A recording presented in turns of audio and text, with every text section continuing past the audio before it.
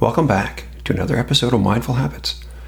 I'm your host, Ron Verrigan, and the purpose of this podcast is to help you live more mindfully. Now, I believe that the point of mindfulness is not just about building a strong meditation habit, but it's also about establishing a series of mindful habits that enables us to respond mindfully to what's happening in the world around us and intentionally move us toward our goals. And in this episode, we're going to be talking about a number of ways to manage negative emotions. Now let's begin by taking a mindfulness moment. I'd like to invite you to take a few deep breaths.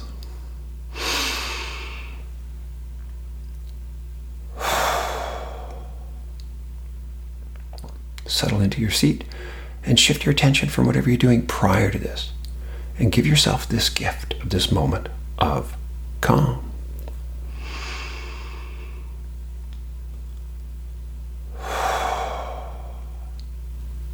Relax your shoulders and unclench your jaw and follow your breath in and out. And do your best to release whatever stress you might be holding.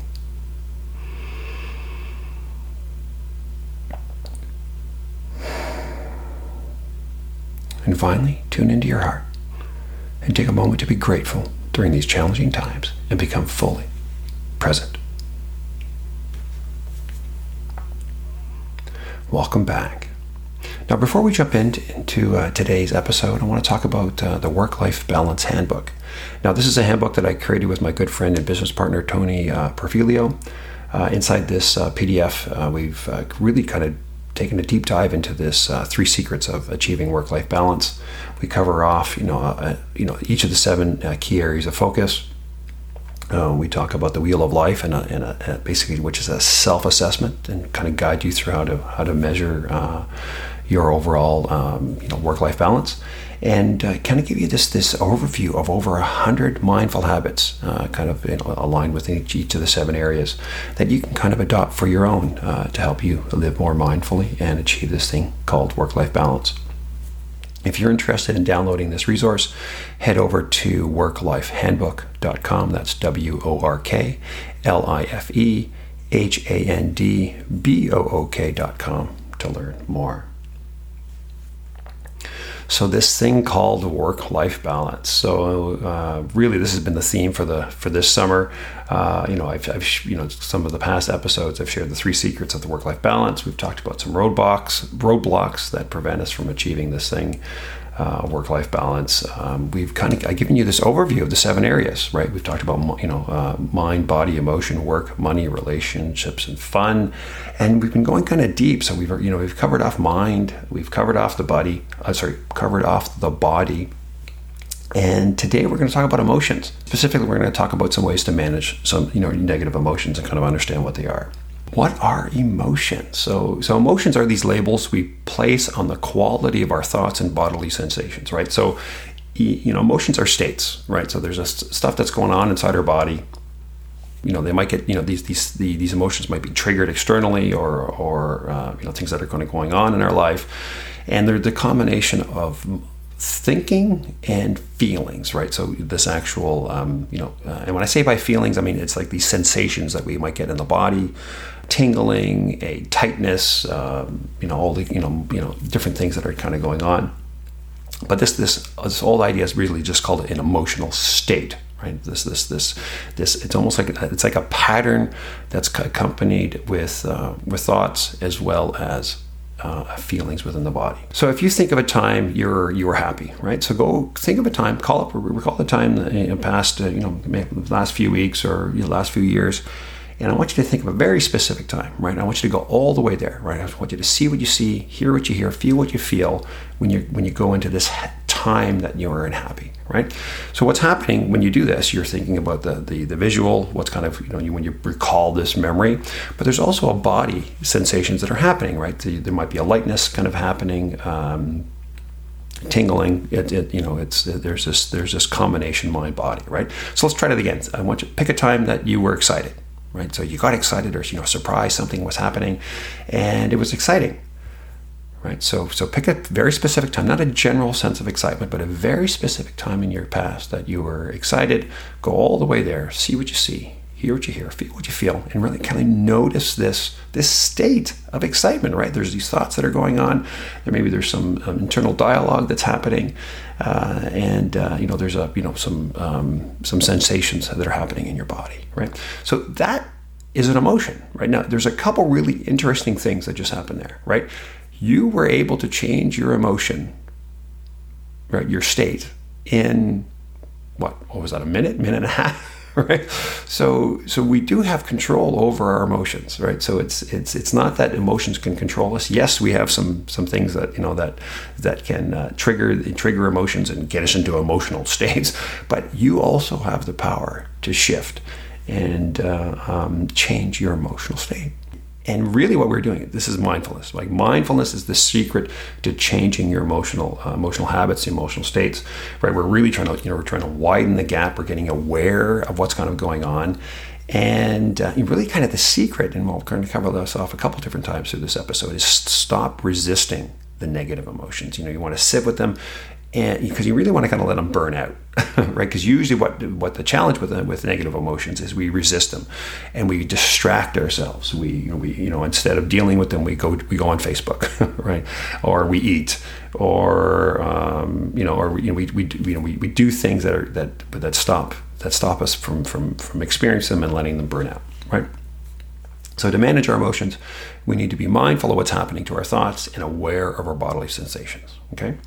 Now, the challenge in all this is our negativity bias. So our brains are wired to look for problems, right? But if we let this negativity bias define who we are, it can really limit us. We get the anxiety, we get the stress, we can lead to depression. And when we let that control us, that's where we really get in trouble. So how do you measure emotions, right? So if you kind of, quick kind of inventory here, are you angry? Are you negative? Are you fearful? Do you have stress? Do you get in a lot of arguments, right? Are you disagreeing with people a lot? Well, that might be a sign that, people are probably, you might have these hot buttons that are being triggered. Do you suffer from anxiety or panic attacks? Do you blame others or external things for your mood? When someone cuts you off on the highway, right? I used to do this all the time. Do you flip them the bird, right? That these are emotional triggers that are kind of going on, right?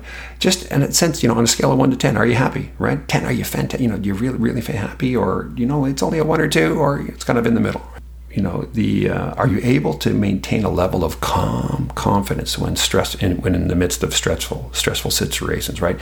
So when things are going wrong within the world, are you losing your head? Are you getting emotionally, caught up into everything that's kind of going on in the chaos? Or are you the one that people turn to, that you're able to maintain a level of calm confidence, keep a level head? A little bit of my story, a little bit kind of an interesting piece. A few years into my career, I happened to take this EQ assessment. Now, EQ measures the level of emotional intelligence. Okay. Now, they say you can't fail these assessments, but let me just say my initial EQ score was really, really low. Now, this is kind of a really important point when it comes to emotion. Like if I was to rate myself at a time before I took this test, I would probably say, yeah, I'm pretty good at managing my emotions. But it was really this external assessment that really provided some context and said, wait a sec, Ron, you're not actually that great at it. Because emotions are so, we get so caught up into them, right? It's our world. Because it's running on automatic, we just really don't kind of see it. And so you kind of need this external view to be able to kind of get this perspective. Highly recommend taking some sort of EQ assessment. You could Google it and you could find something. The important thing, unlike IQ, EQ you can actually improve, right? So after adopting several of these mindful habits that I've covered off in these episodes, I retook the same assessment about a couple years later and saw a dramatic increase in all areas. So EQ can be improved. The biggest mistake that we make is that we try to resist, we try to squash, we try to suppress, we try to control, we can try to avoid, we try to disconnect with our emotions, right? So it's this avoidance tendency that gets us in trouble. So there's kind of 3 ways that you can to manage your negative emotions. So the first one is reframe them. So reframing is a technique of kind of seeing it from a different view. Your belief, if you believe stress is bad for you, then it's going to be bad for you. But if you believe stress is good for you, it's, this idea of obstacles make me stronger, this sense of, resilience and anti-fragility. You're kind of reframing how you view these sensations that are going on in your body. So when you notice high arousal, instead of telling yourself I'm stressed, tell yourself I'm excited. This simple little reframe can actually improves test scores. So they did this with students going into a test. When you notice that tingling, those butterflies that are kind of going on, and if you tell yourself, oh God, you can kind of have really two thought points at this point. Really, you can either say, oh, you know what, I'm not ready, I'm not prepared, I'm anxious, I'm stressed, or you say, you know what, oh, I'm excited about this. This is kind of interesting. You'll actually perform better just with that simple reframe. The second way to do this is to stop resisting the negative emotions, right? I really want to let them burn themselves out, right? So I kind of call this kind of riding the wave. And this is where, mindfulness and meditation really come into play. So, to me, emotions can, sometimes feel like this raging coastline, right? The waves are pounding against the beach. We're really caught up into the emotional hijack, and very easily we can get swept away by the strong undertow. We struggle to catch our breath. We're fighting the power of the ocean, right? It can be really, oh God, we're really struggling here. But you can notice on the same shoreline, you'll notice surfers with their surfboards intentionally swimming out onto the ocean, right out onto the sea. And instead of drowning, they're riding the waves, right? So, they're using the power of the ocean, the emotions, and they're they haven't they're riding them, and they're using them to their advantage, right? So that's not so stop resisting, learn to ride the wave. The third way is to have more positive emotions, right? The optimal ratio is 3-to-1. Usually we're probably in the place of 1-to-1 or even like or more negative than positive emotions. And this is once again that negativity bias. You really have to kind of work this idea of the negativity bias, where we're always looking for the negative. You really have to intentionally work on focusing on the positive, right? Monitor your language, right? We use the language like happy, anger, anxious, stress, but these are kind of too generic. You really want to kind of get a more finite language. Experience joy, gratitude, interest, hope, pride, amusement, laughter, inspiration, awe, love. Explore the emotional language that you use and experience more of these positive emotions. Probably for me, the main habit that for me that's really kind of helped me manage my emotions is meditation. What finally turned me on to meditation was my experience with panic attacks. So I used to get this weird bodily sensation, a tightness in my chest. My heart would skip a beat, and it would just race uncontrollably. And it would do this for 2 or 3 minutes, and sometimes 5 or 10 minutes. And I was just like, what the heck is going on? So I went to the doctors. They ran tests, checked out my heart. Everything was fine. Couldn't figure out what they were. And I was doing this for at least once a week. And for 30 years of my life, I struggled with these things. But it wasn't until about 6 years ago that I discovered that this pounding in my heart, this skipping, this beat, was actually a panic attack. I've been going through all my life with these sensations going on. What the heck is these things, right?